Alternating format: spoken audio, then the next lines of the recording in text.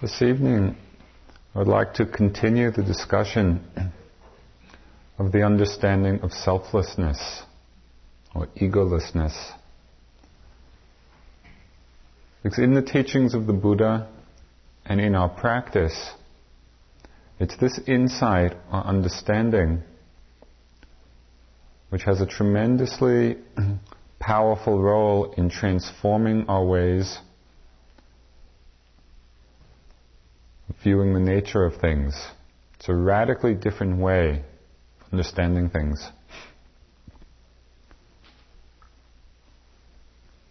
In order to approach the understanding of selflessness, it's necessary to have a very clear awareness of the difference between our concepts about things and the direct experience of things themselves.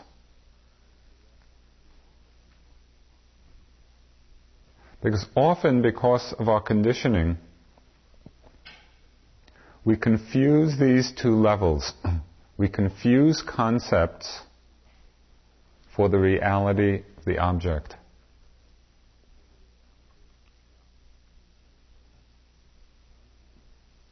As an example of some of the concepts which are very strongly conditioned in our mind, which are so strongly conditioned that we actually take the concepts to be real, as something more than a mental construct, will give you some idea of the power, of the influence, the overbearing influence of the conceptual realm in our lives. We're very much entangled in that realm. And it's out of this realm of concept that the sense of self emerges. It's necessary to understand kinds of concepts that are formed in the mind and the degree to which we identify with them and get lost in them. A few simple examples of different kinds of concepts. One could be called the concept of place or of location. Now, the idea that the earth is somehow divided into different countries or nations or states or cities. I don't know if you've walked up this road far enough to the boundary line between the town of Barrie and the town of Petersham. If you're walking along the road, lifting, moving, placing, all of a sudden there's a post in the ground. And on one side of the post it says Barrie, on the other side of the post it says Petersham. It doesn't look any different. But in somebody's mind, that line is very important. You know, which direction you pay your taxes towards or whatever. Because this particular boundary perhaps doesn't influence our lives so much.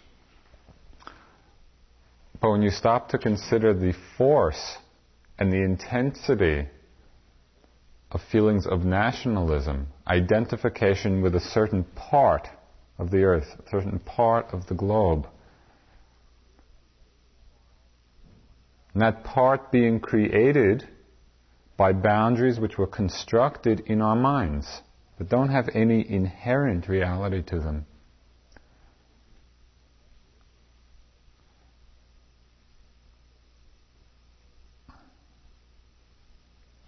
A story I can't resist telling again. I was just, should I or shouldn't I?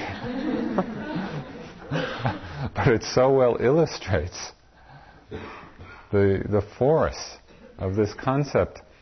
It was an article in the New York Times a couple of years ago.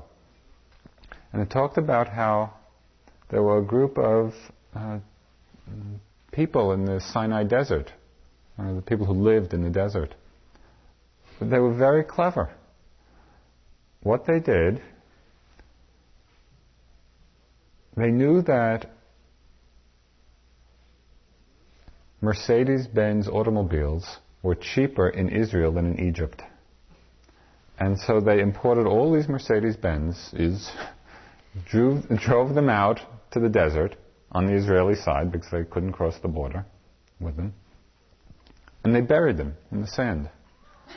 And it was just at the time that Israel was withdrawing from the Sinai. So the cars were buried in the sand. The border moved somehow mysteriously right over the cars. And then they dug the cars up in Egypt and they sold it for this large profit. They understood very well the conceptual nature of borders and boundaries, that we make them up. We've created them. And yet, for anybody who's traveled, you know that if you don't pay attention, you don't get the passport and the visa and the stamps and all kinds of stuff. There's a lot of trouble, there's a lot of conflict because of attachment to that concept. We take it to be so real, we've invested so much reality in it. Perhaps one that conditions us even more than the concept of place is the concept of time. We live a good part of our lives conditioned by the thoughts of past and future. It has a very powerfully conditioning role in our lives. But when we stop to investigate exactly what is the nature of this time, how do we experience past and how do we experience future, what do we find? We're sitting here in the hall, watching the breath rising and falling, and certain thoughts begin to arise, certain images, memories, remembrances, recollections.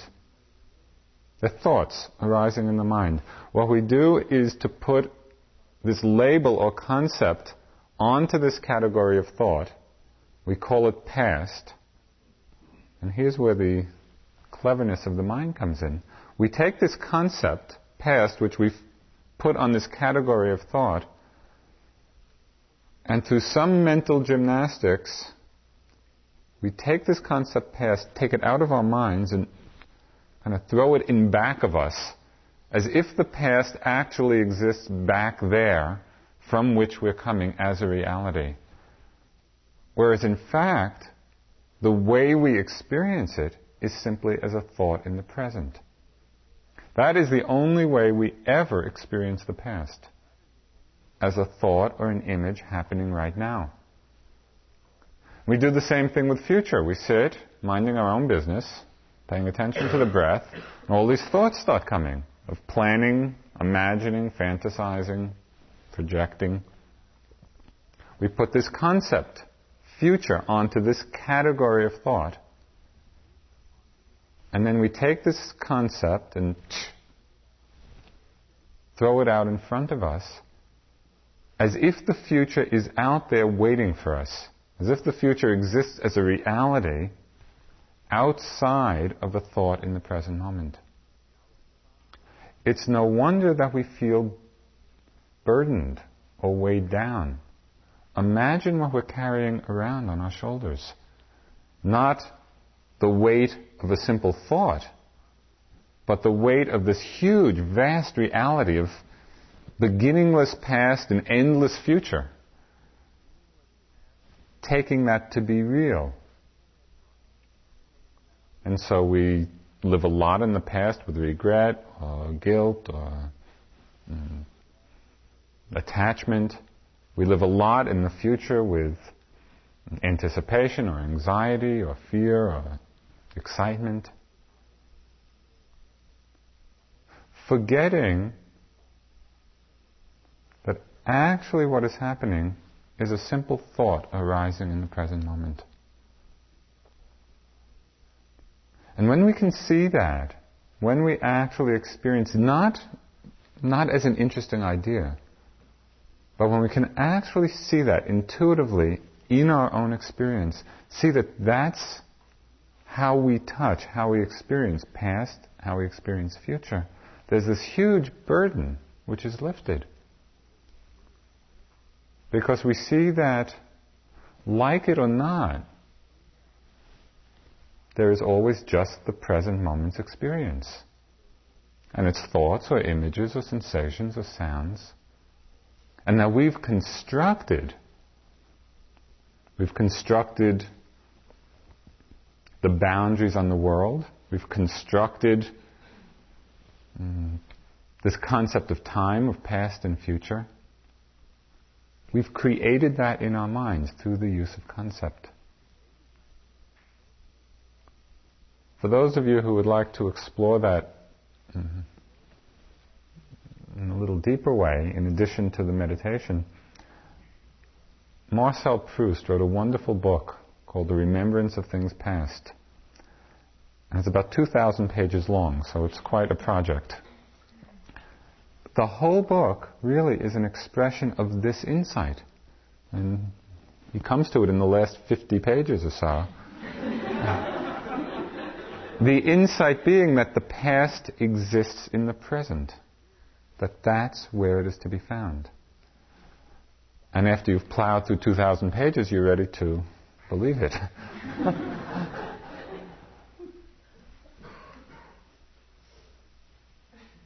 It's worth looking at that very carefully, because we condition ourselves a lot, and we condition our relationship to our experience, to other people, through this concept of time, forgetting that it is only a concept, that it's only a useful mental construct, but does not have any essential reality in terms of our experience. There's a concept of place, of time. There's a concept of ownership. We have the idea that we own things. Right? We own a house, or we own a car, we own a piece of land, we own a zafu. What does it mean to own a zafu? Now, what does it actually mean? We can sit on it, and we can pick it up and carry it with us. We can throw it. We can hit somebody on the head with it. But what does it mean to own it? What does that concept actually mean? We're in a certain relationship to things. That's true. But somehow this idea of ownership and possessiveness has become so strong. Now, the Buddha talked of how we cannot be said to own even this mind and body. Can you say, you're sitting and the pain is in the knee, okay, pain, go away. Now, this is my body, and you can't come. Or can you say with your mind, thoughts, not allowed.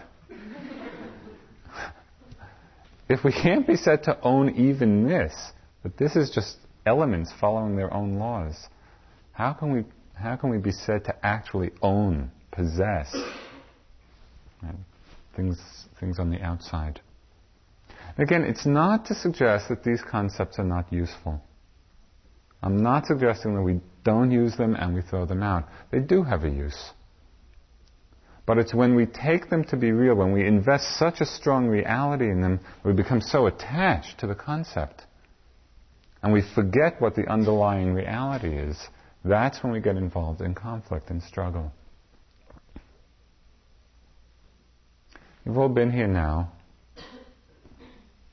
3 days, 4 days. And most of you have come into the hall and sit pretty much in the same spot. Just imagine how you would feel if you came into the hall and somebody was sitting on your seat. It would be traumatic.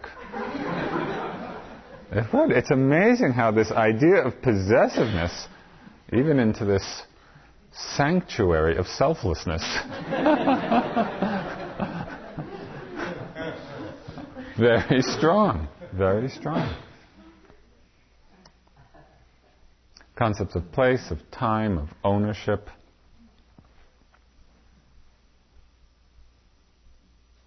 Concepts of age.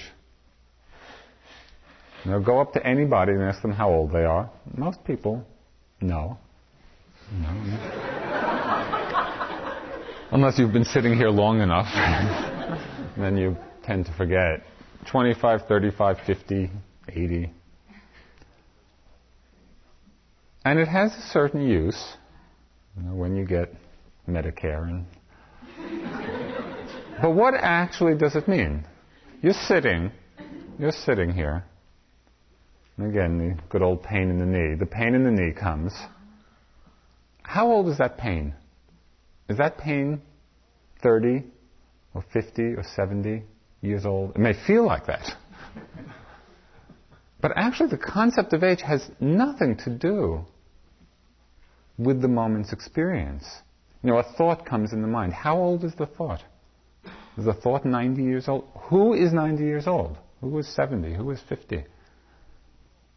It's a concept which we put onto this imaginary self. It's concept put on concept. And then we're told, well, act your age. We get caught in all kinds of conditioning about how we're supposed to be because we're a certain age.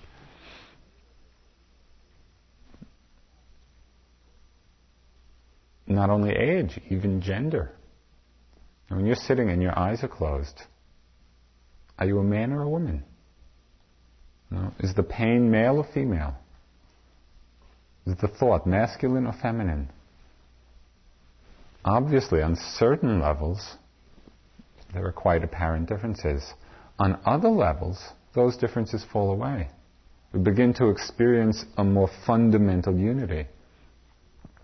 But we get so attached to certain levels, and we get so identified with certain levels, and we live our lives imprisoned by the identification with those particular concepts.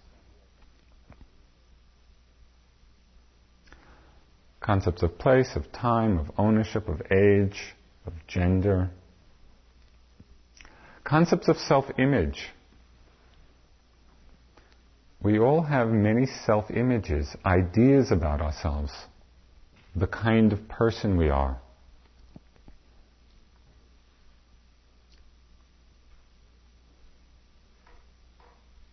And it can be worldly self-images, it can be spiritual self-images. I'm so humble. I'm a meditator. And I kind of always go around being very humble. That's an image. That has nothing to do with anything. It's a concept. Or, I'm a great hero, or I'm a coward, or I'm brilliant, or I'm stupid, or I'm... all these images we create for ourselves.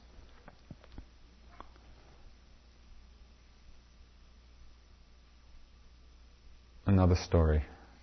Many of you have heard it. Must tell it.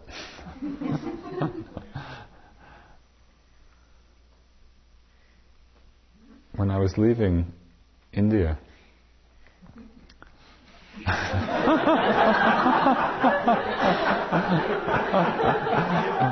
maybe I don't have to tell it. I think I won't.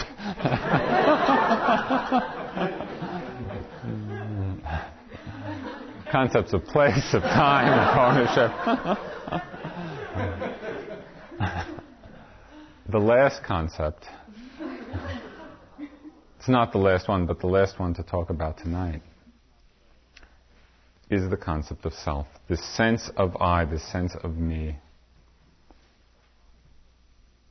It's a construct in our minds. We have created this sense of self through identification with various parts of the process. There are thoughts, there are feelings, there are sensations. Buddha gave a discourse called the All.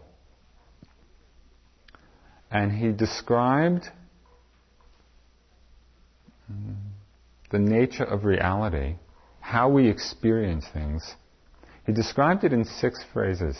It's a very succinct discourse.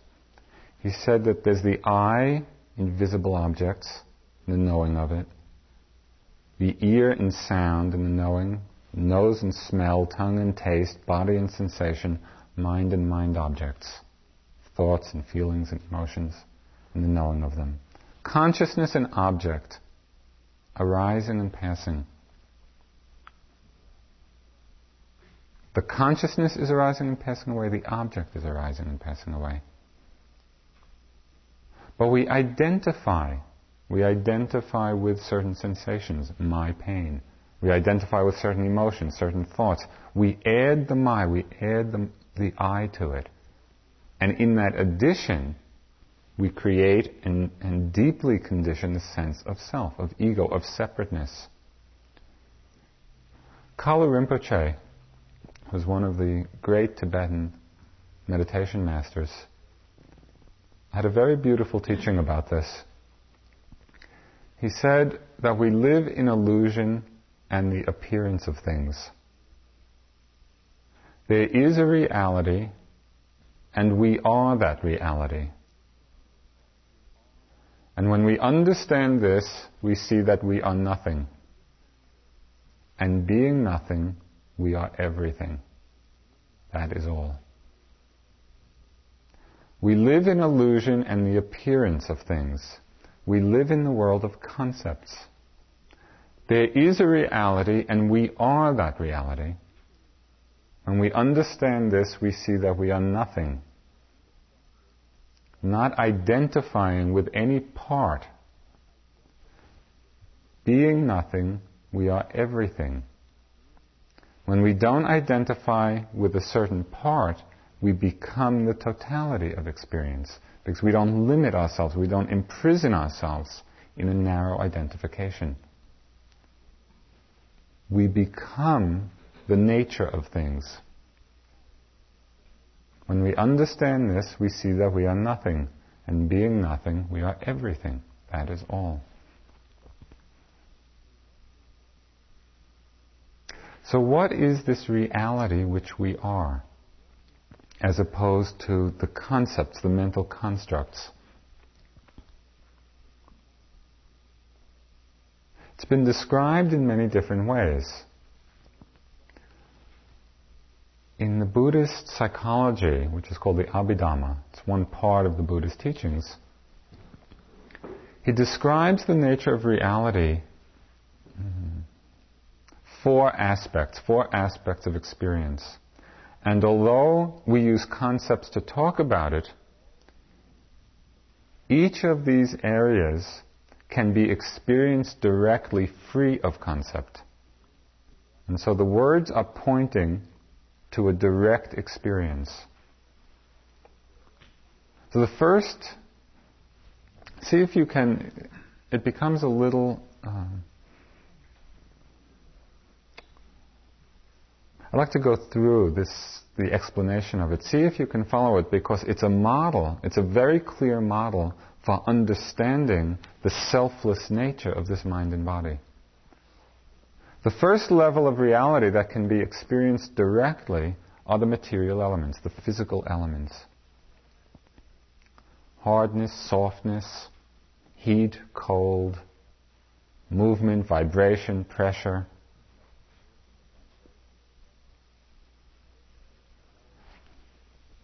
There are certain basic elements which can be felt, which can be touched. And there are certain derivative elements like color and odor and taste. So when you go outside and you look around, when somebody asks you, what do you see? I see a building, I see a road, I see car, I see man, I see woman. We don't see any of that. All of those are concepts. What the eye sees is color and form and light and shadow. And immediately the mind puts a name on it. And we think we see the name. The eye doesn't see names. The mind thinks names. And they're two different processes.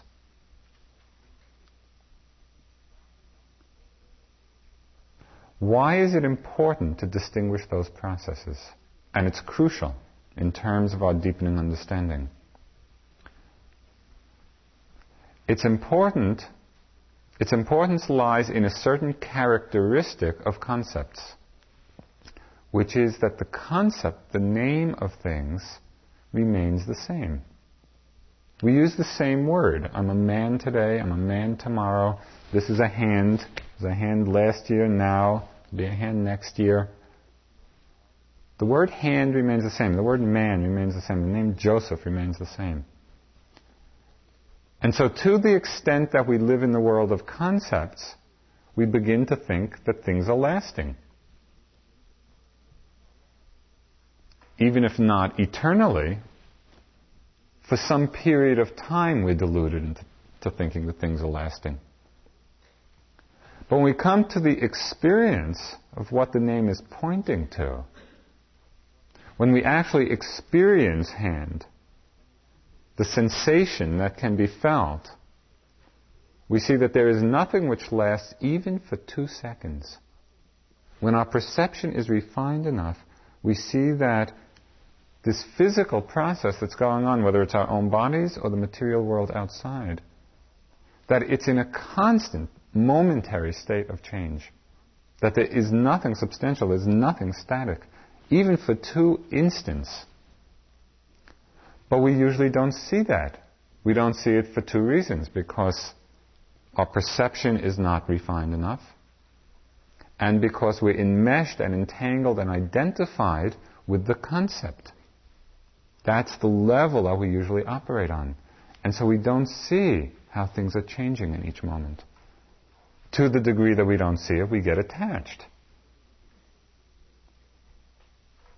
To the degree that we get attached, we suffer. So the physical elements, the material elements, the first area of reality that we can touch, experience directly. The second is consciousness itself. And it gets very interesting in the practice when we begin to become mindful of the knowing of the object. In each moment, there's an object and the knowing of it. There's a sensation, which is just the physical element, and the knowing of it. There's a sound and the knowing of it. Smell and the knowing of it. This knowing is what we call consciousness.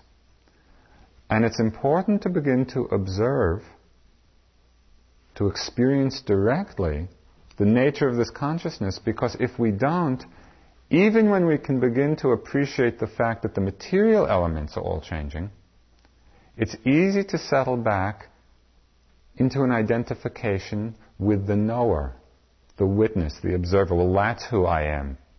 That doesn't change. There's one knower who's knowing all of these different things. That's a delusion. It's an illusion. And as our practice deepens, as we observe the consciousness, the knowing an object arising and passing moment to moment to moment, it's a succession of mind moments. We see that we can't identify with consciousness either. Because in each moment it's arising and vanishing, arising and vanishing. There's nothing there that we could hold on to and claim, yes, this is who I am. This remains the same. It also is in process. So there's the material elements, there's consciousness arising and passing.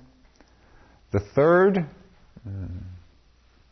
area of experience that we can experience directly, and which we do a lot in our practice, is a whole group of mental phenomena which are called mental factors, or mental qualities.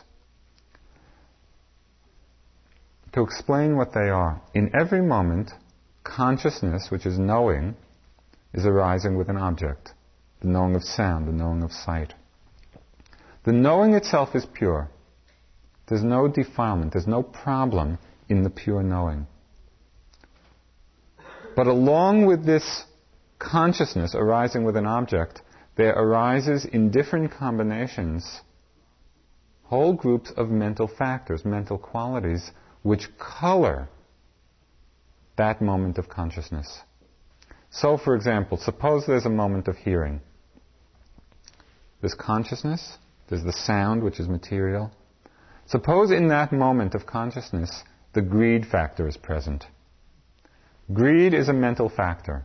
It's a quality of mind. It has the function to stick to the object. It's like glue. It makes everything very sticky. That's the function of greed, to grasp, to cling. Greed is not self, it's not I, it's not mine, it doesn't belong to anybody. It's simply a factor which arises because of certain conditions.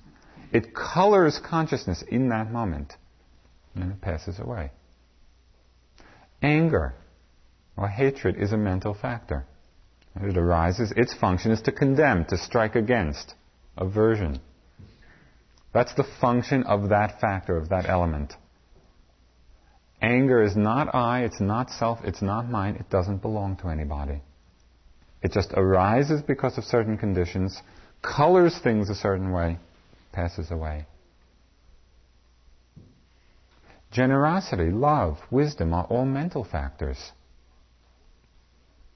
Generosity has the quality of letting go. Wisdom has the factor of illuminating, as if one turns on a light in a dark room. There's no one who is generous, no one who is loving, no one who is wise. It's just consciousness arising in a moment, colored by these different factors or qualities. So then people ask, very often, well, who's being mindful? What am I doing here? And who's making the effort? And who's trying to concentrate? Effort, mindfulness, concentration are all mental factors. Concentration has the function of keeping the mind steady. Mindfulness has the function of noticing what the object is. So what we are is this combination of consciousness, material elements, mental factors, like arising and vanishing, arising and vanishing. There's no self behind it to whom it's happening. Rather, what we are is this process of changing elements. Another question then that people ask, how did the sense of self then become so strong? And because you go up to anybody and say, do you exist? Almost everybody will say yes. There's a very strong sense of separate self, separate I, separate me. It's a very deeply conditioned pattern in the mind. Where does it come from? It comes from the working of another mental factor. And this factor has a very appropriate name. It's called wrong view. And wrong view has a very particular function. Wrong view, when that factor arises in a moment of consciousness, its function is to identify either with the object or with the knowing. That's the factor which claims things as being mine. So when a thought comes, and we identify with it as my thought, or I'm thinking, that's the working of wrong view. One of the powers of mindfulness, and people often don't appreciate how potent and powerful a force it is in the purification of our minds. But one of the powers of it is that mindfulness and wrong view never coexist.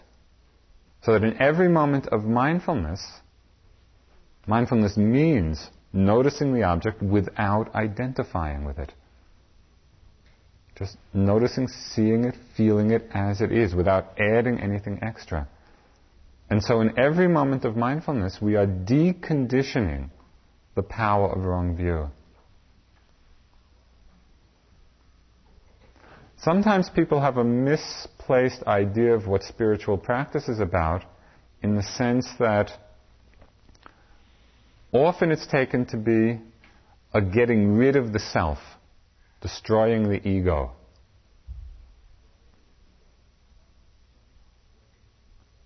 That's misguided in the sense that it's not there in the first place. And so what we have to do not is to destroy the ego, or to kind of beat the self into submission. Rather, we have to stop creating it in each moment. And the way we stop creating it is through the power of attention, of mindfulness, of awareness. So we can settle back and become this process of changing experience without adding the concept, adding that mental construct of I and me and mine to it.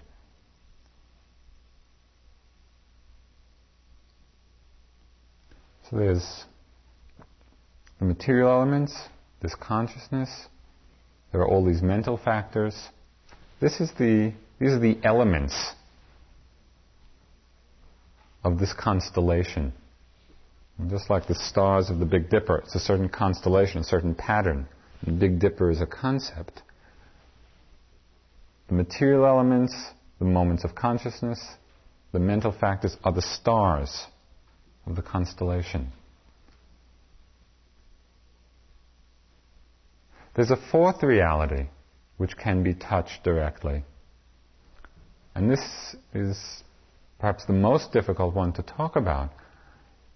It's the unconditioned, the unborn, the unformed.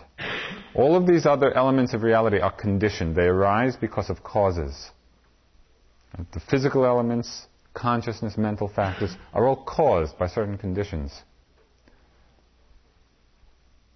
There's the possibility of opening to the uncaused, the unborn.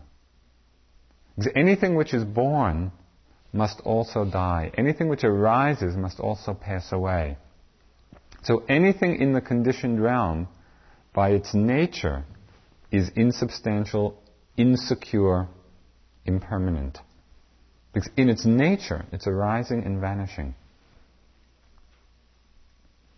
There is another domain which is unconditioned, uncaused, unformed. And when the mind reaches, we can bring this mind into a perfect balance.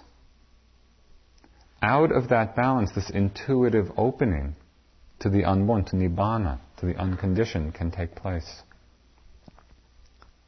There's tremendous power in that moment. Because the power of experiencing the unconditioned lies in its function and ability to uproot certain defilements, meaning unwholesome mental factors, from the stream of consciousness so they don't arise again. It's possible in the course of our practice to push aside the unskillful factors, but it's in that moment of experiencing the unconditioned that those unskillful factors are uprooted. And so there's a tremendous transformation that takes place in that moment. It's like a lightning bolt uprooting a tree.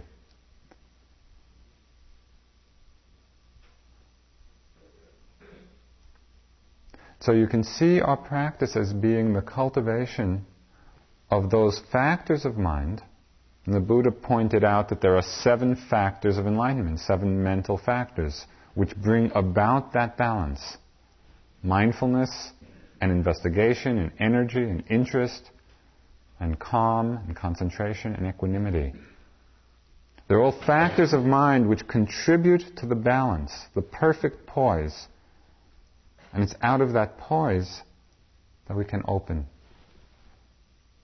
In every moment of mindfulness, we are cultivating that balance. And that's why the encouragement, the strong encouragement, that we not neglect a single moment. That when we're doing intensive practice in this way, the opportunity to balance the mind, to refine that equilibrium, is so strong. Every moment is equal. Sitting in the hall is no more important than being in the dining room or going to the bathroom in terms of the quality of our awareness. Can we use every moment to develop that strong attention, that strong mindfulness?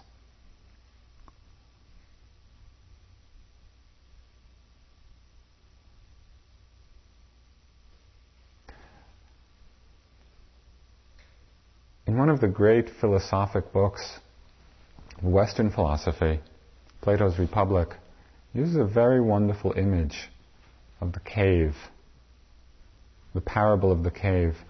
And he describes how people are sitting in the cave facing the back wall, and they're chained in the cave in such a way that they can't turn around towards the entrance. Okay, so they're chained facing the back wall of the cave. Behind them is a fire and a procession of figures which walks by, engaged in all the activities of life. Because of the fire, this procession of figures cast shadows on the wall. And because that's all these people have ever seen, they take the shadows to be the reality. That's their world. Sometimes it happens that one of these people manages to loosen the chains. And they turn around and they say, oh, there's a fire, there are these figures, those are only shadows. They see what causes the shadows. They see the cause, the reality behind the concept. And with greater effort, they're able to cut the chains completely, go out of the cave into sunlight and into freedom. What we're doing in our practice is very analogous to that parable. First we go from the level of concept to the direct experience of what's happening. Then we go from the direct experience of what's happening to the unconditioned.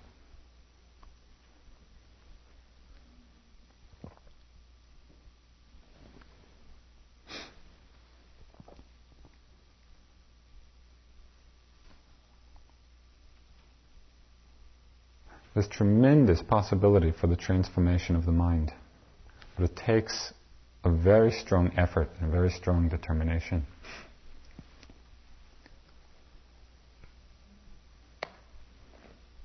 Do you have any questions, please? It's always a dangerous question to ask.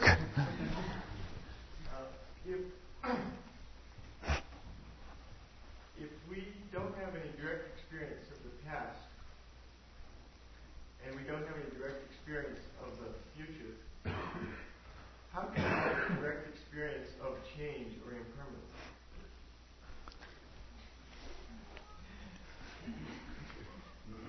In the moment, right? And this is just for you to observe, which I think that you can. You can see the moment's experience arising and passing away. Right? Thoughts arise and pass away. We're always just in a particular moment. Right? But we all have that experience. You know, thoughts come and go, and sounds come and go, and sensations come and go. There is also a memory of that. So it's quite pragmatic in terms of how we actually experience it, and I think it's an experience common to all of us. So the moment is stretched out in time, so to speak. It has a past, a present, and a future, and we directly experience that totality? I don't know.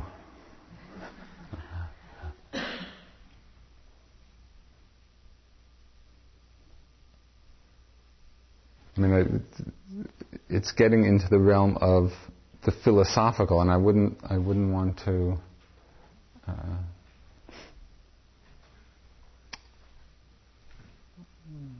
I don't want to engage on that level because I don't have enough expertise in that. In terms of our pragmatic experience of what we actually experience in the moment, we can see that, for example, you're sitting and there's a thought of, a movie you saw, or a person you were with before you came here, that is a thought right now. That person does not actually exist back there. That's not our experience of it.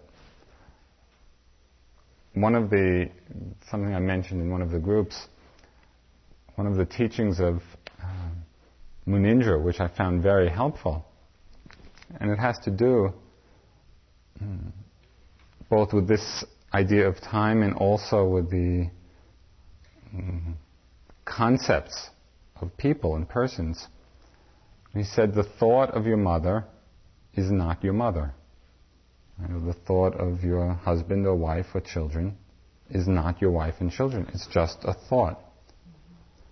But we get lost in that thought. And how often do we sit here or walking around in our lives lost in a mind-created world,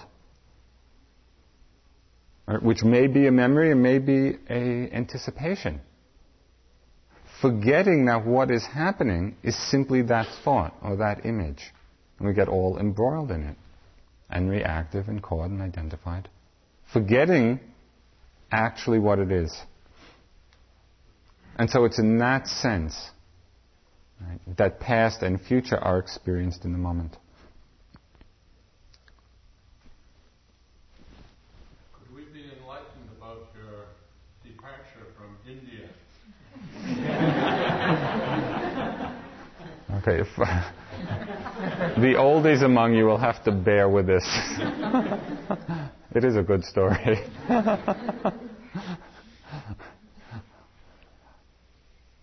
When you've been there for a certain period, I'm glad you asked.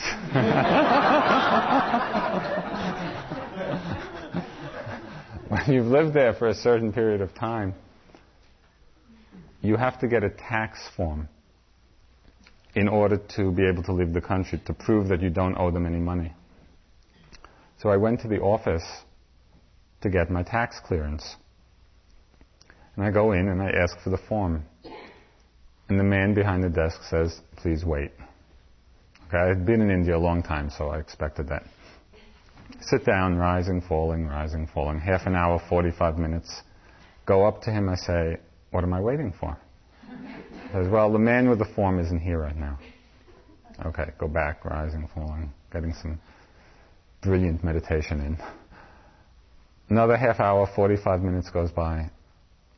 You know how creative the mind can get in sitting. So I have a brainstorm. I go up to the man again and I say, "Well, where are the forms?" And he says, "In the cabinet behind the desk." "Why don't you give me a form?" "It's locked." Okay, go back, rising, falling. Hours are going by. Another brainstorm. Go up to him again and I say, "Well, where's the key?" Some of you might have thought of that quicker, but it took me a while. He says, "It's in the desk." So I look at him. And I say, "Well, why don't you take the key, open the cabinet, and give me a form?" And he looked at me totally straight, and he said, "It's not my job."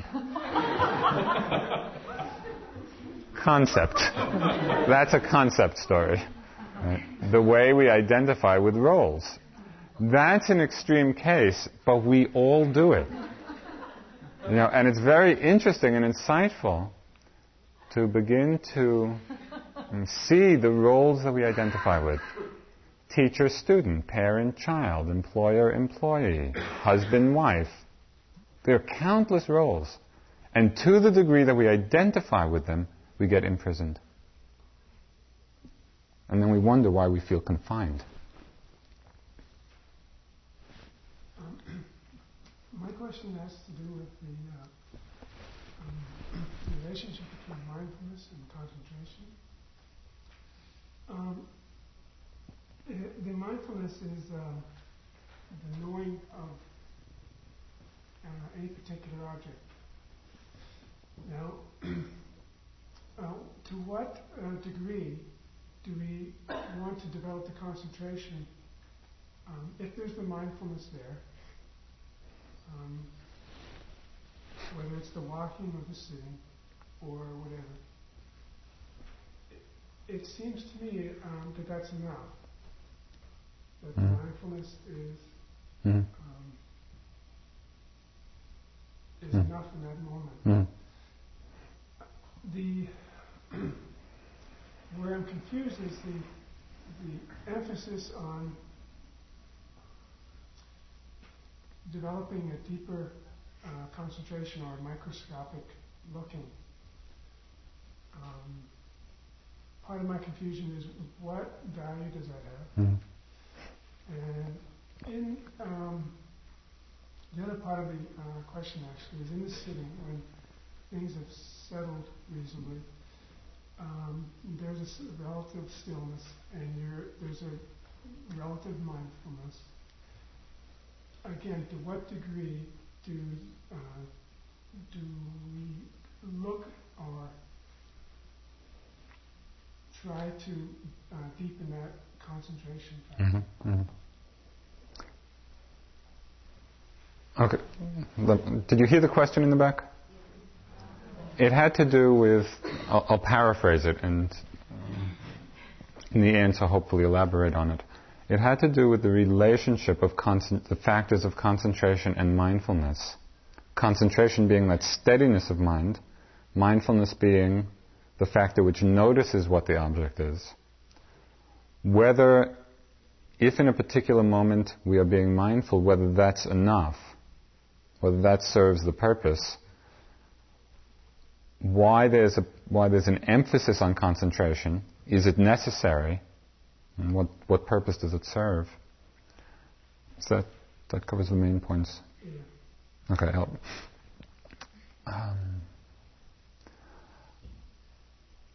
I want to answer this from a few different perspectives because it's a really important question. Can I say one more thing, just to clarify? The mindfulness, when the mindfulness is there seems to be a peaceful, easy feeling about the mind. Mm-hmm. And when there's an emphasis on developing concentration, there seems to get so easy for me, a feeling of willpower or tightness. Mm-hmm. Mm-hmm. Mm-hmm. And so then I start to feel, well, the mindfulness feels like it's sufficient. Right. Anyway.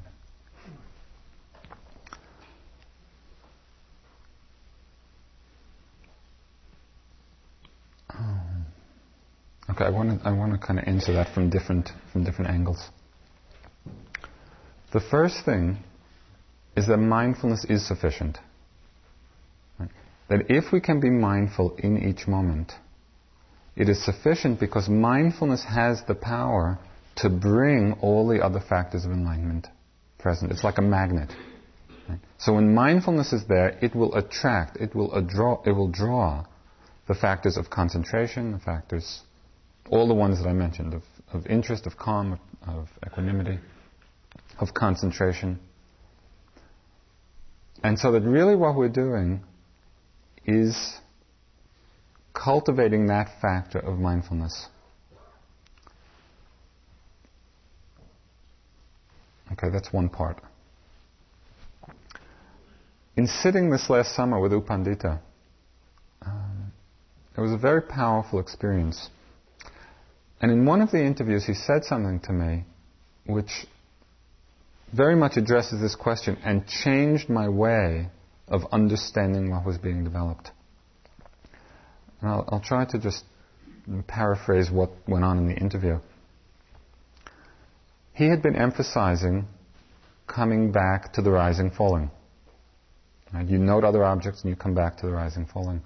So I went in one day, and as I was doing that, I began, as I was focusing more on the rising falling, coming back to it, began to experience very intense sensations in the body. So I went into the interview and I was reporting this.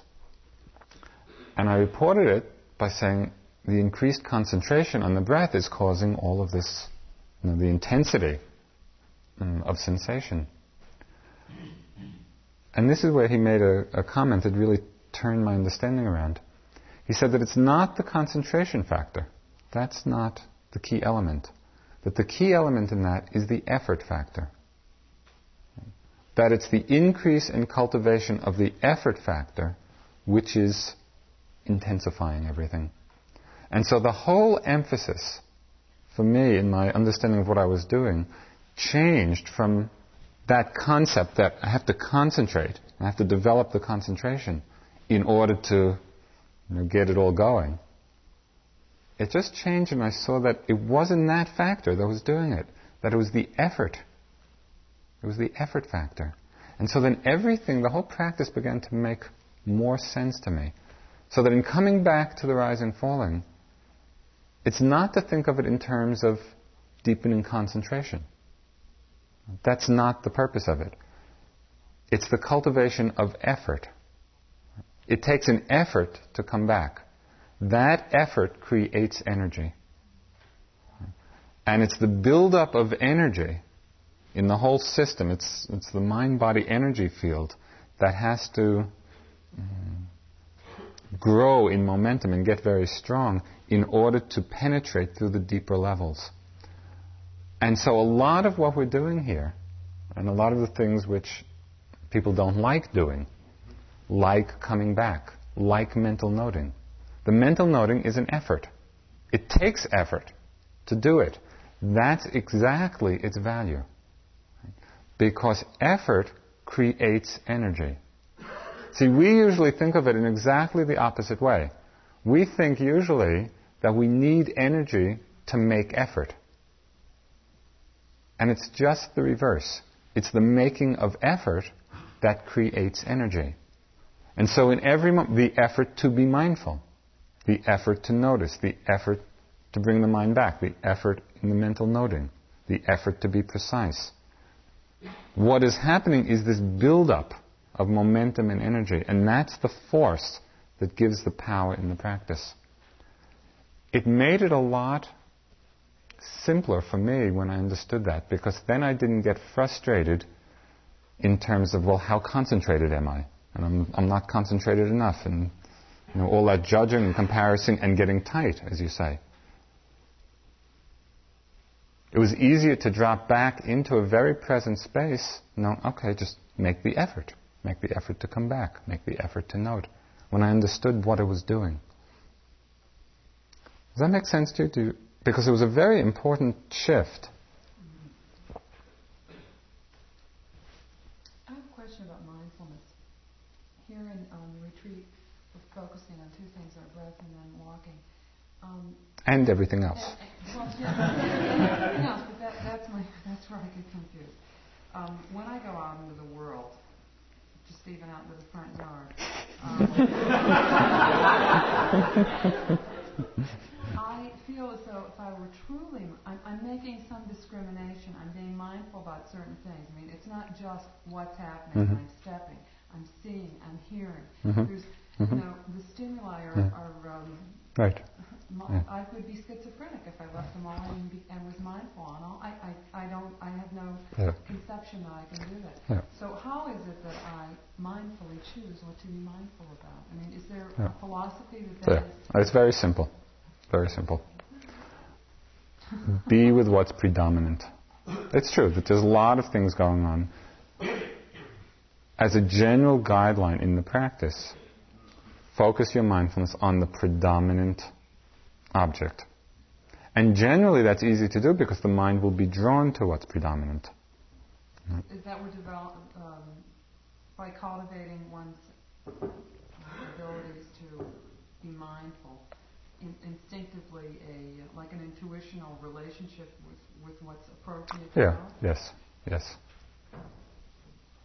It's like, I don't know that I mentioned this in the whole group, but it's like practicing, it's learning any skill. You want to play the piano, or you want to learn to play tennis, or ski, or whatever. In the beginning, it's awkward, and you kind of don't know what to do, and where to move, and how to... But as you develop it, as you develop that skill, it becomes very fluid, and it becomes quite effortless. Mindfulness is exactly the same way. It's a skill, it's a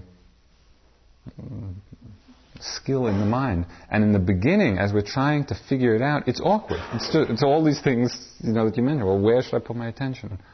But as it gets stronger, it starts working by itself. And the effort really becomes effortless. So it gets very rhythmic and very fluid. I would also think that it might work to one's undermining to a certain extent, because the mental factors of like greed and hatred and things like that, if you develop your powers of mindfulness, I would think that one could use that to great harm. You can't in addition to mindfulness not acting along with wrong view, mindfulness is a factor that does not coexist with the unwholesome factors, because what mindfulness means is noticing the object without grasping at it, which means without greed, without condemning it, which means without hatred, without forgetting, which means without delusion. And so it's a tremendously purifying force in the mind.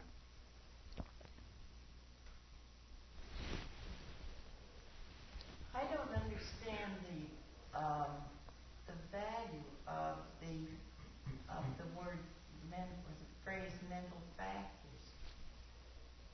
seems to me that those are concepts also, generosity, etc.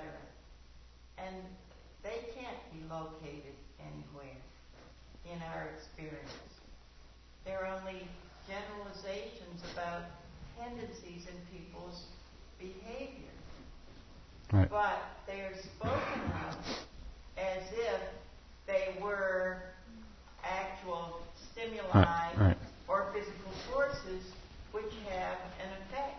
Right. And therefore the use of them seems inconsistent Right, I understand. with the rest, and in fact almost harmful because they imply, they strengthen the idea that there's a fixed self with fixed attributes. It's true that on our usual sort of level of perception, the word generosity or the word love or wisdom is something of an abstraction. And so in that sense, what you're saying, it's just a concept, just like all the other concepts. In the way that I was using it, I was referring much more minutely to very specific qualities or characteristics arising in the mind in relationship to a specific object. So, for example, when we use the word greed, on the general sense, we say somebody's greedy, that's an abstraction. It's not the way I was using it. I was using it much more technically to mean that factor or that quality arising in a particular moment in which the relationship to the object is one of grasping. And that can be experienced very directly. We can see in our mind that grasping quality. Generosity, mental factors which I mentioned, in terms of our practice ought to be understood not as particularly personality abstractions, but rather qualities of relationship to a particular moment's experience. And that can be seen directly. In other words, they are experiences. Right. They are the experiences of how the consciousness is relating to a particular object. So there's a consciousness of a sound. In that moment of hearing, is there a grasping? Is there a holding? Is there an aversion? That's what these mental factors mean. And you see, as you sit and you pay attention to different objects, you see that there's a wide fluctuation of relationships to those objects. Sometimes the mind is grasping, sometimes it's pushing away, sometimes it's irritated, sometimes it's loving. All of those qualities are the qualities of... Maybe a better word, or maybe it was in the original, whatever language it was, would be mental tendencies rather than factors, because factors sound like a fixed nugget of something rather than an activity. Fine. Or a process. Use the Pali word, cetasika. Right. Okay, one last question. Given that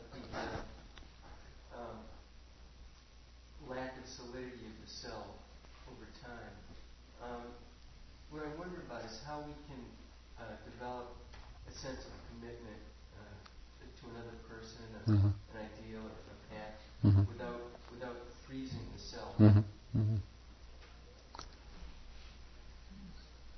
It's a really important question because we often confuse what commitment means and what attachment means. And for example, with relationships, we often take commitment to mean attachment or holding on or possessiveness.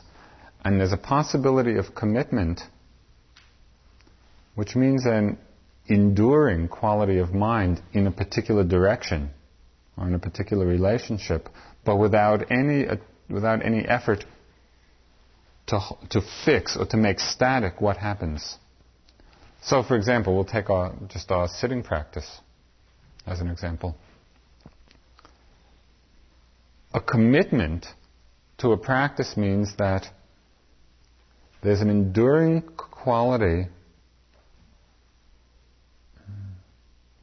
in a certain path, in a certain direction. It doesn't mean that we have a fixed idea of what should happen.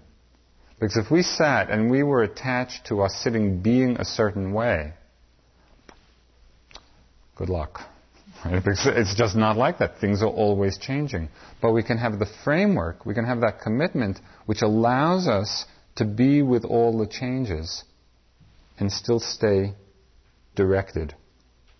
And it's the same thing in our relationships with people. If we try to be possessive and attached, and you stay this way, you know how much conflict that causes when we don't allow for the process of change to be taking place. But there can be a commitment to that process, to the process of change. And it can be done without any attachment, without any grasping. So I think that it's important to realize the need for commitment in many aspects of our lives. In order really to do anything, we have to channel our energy in a particular way. And it can be done without grasping. I think if you have more questions, maybe you can come up. The rest of you can walk. An announcement. Tonight is a wonderful concept night.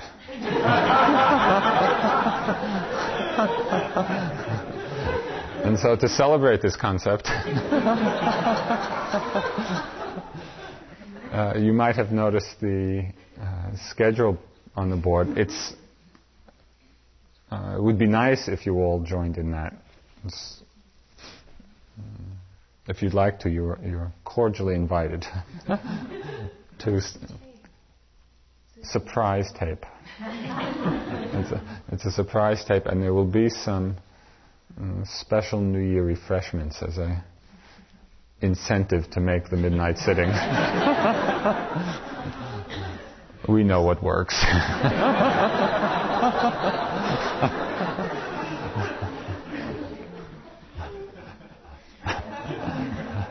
So thank you. Right, I said mindfulness has none of these factors operate singly. They arise in different combinations. And so when there's mindfulness, there are a lot of other wholesome factors which arise at the same time. I still don't see the difference between love and mindfulness, though. In your experience, do you see it? Not forgetting the theory of it. Yeah. Okay. Forget the theory. Because we know what the difference is. Mindfulness has a particular flavor to it. Yeah, it's much more neutral.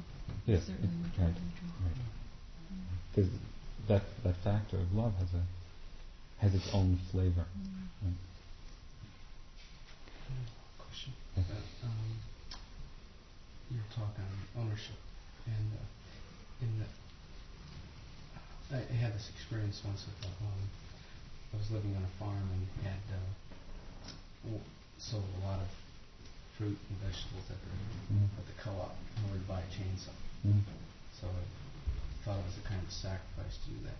And I had a friend who was a Sufi, came over to use my chainsaw the first day I had it. Went out to the tree by the road and started cutting, hit a nail and broke the chain. He came back and I was physically upset. And he said, well, you see, just as the sun comes up, it comes down to the west. And then you slugged him. So I was thinking the humorous application of that teaching. The point is, there is a good point in that story. There's a danger in the same way that we can kind of get caught in the identification with the concept. It's also possible to use kind of the spiritual jargon as a rationalization when we're not really in that place. And I mean, I don't know in that particular situation, but often Oh well, there's no self, no ownership. Sorry. That is not. That's not truly what this is about. In the Christian teachings, there's the notion of stewardship rather than ownership. Yeah, that's a nice way of putting it. I mean, there is a certain responsibility that we have, and as I said, these concepts have uses. I'm not suggesting that they get thrown out.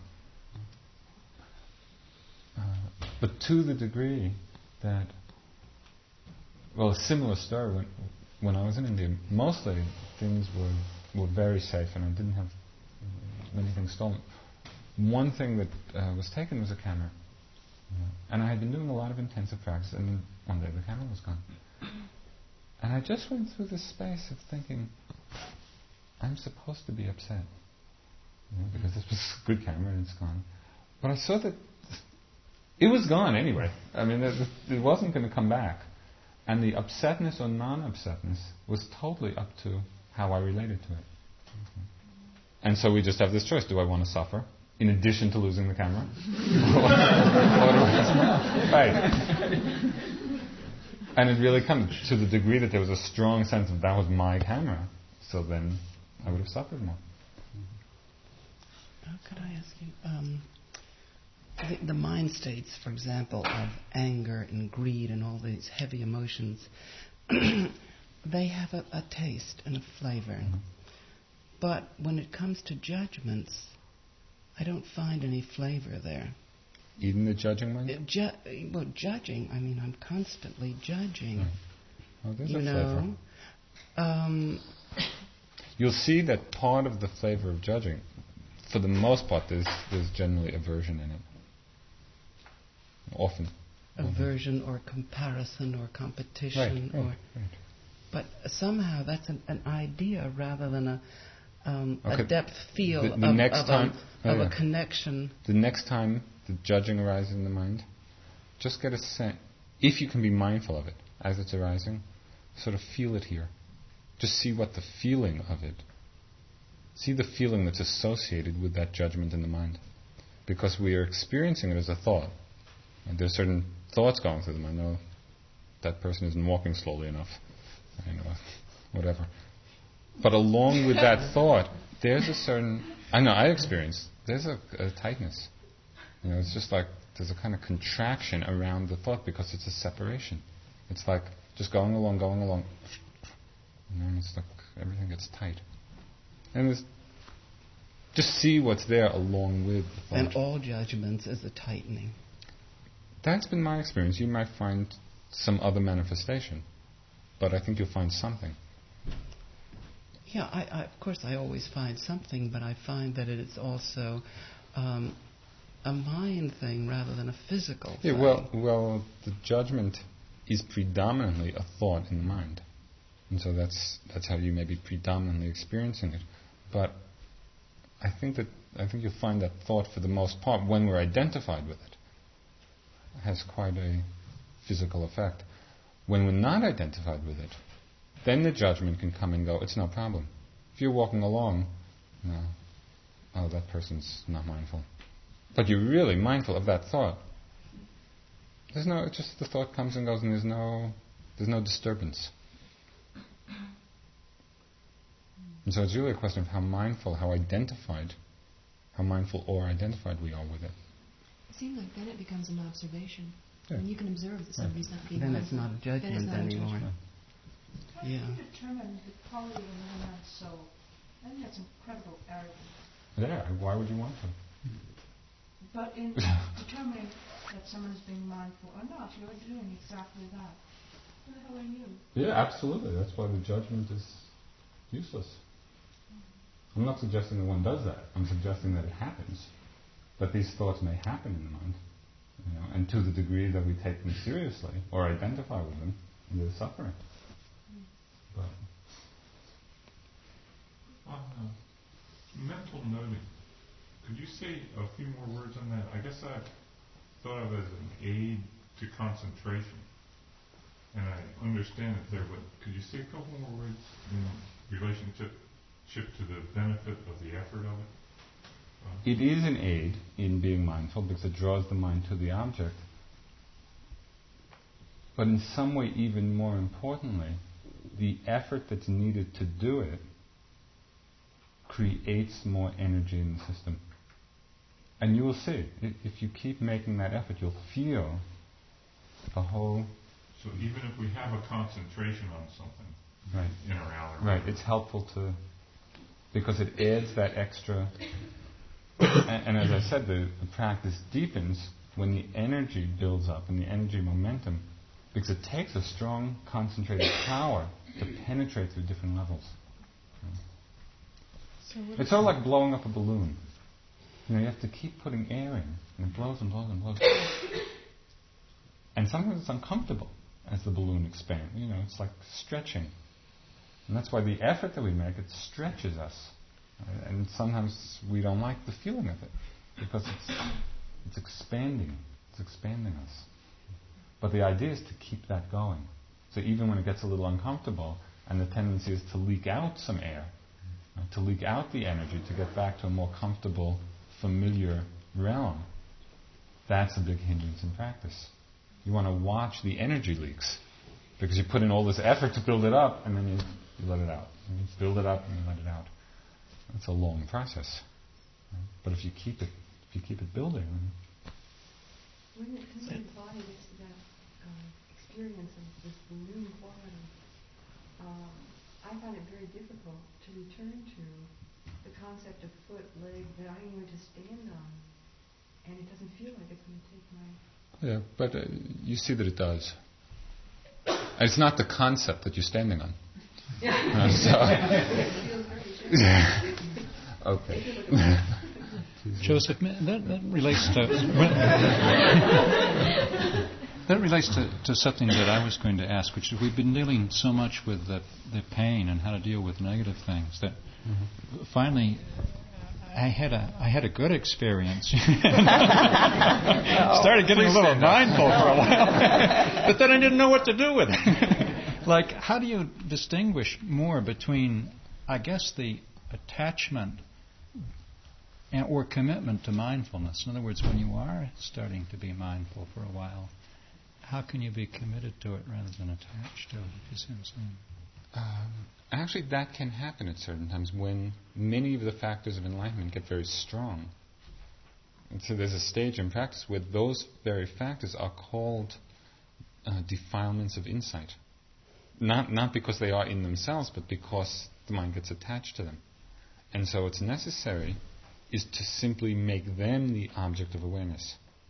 Right? And so you become aware, you become mindful that the mindfulness is strong. You become mindful that the concentration is strong. And in that there's no identification with it, and the process goes on. So it's really to become aware of that as a mind state, in the same way you'd become aware of anger or desire. I'd like to thank you for your effort that you're putting forward. The walk. Standing up mindfully.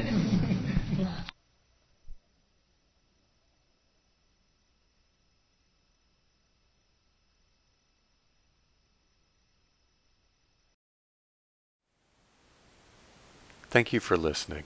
To learn how you can support the teachers and Dharma Seed, please visit dharmaseed.org/donate.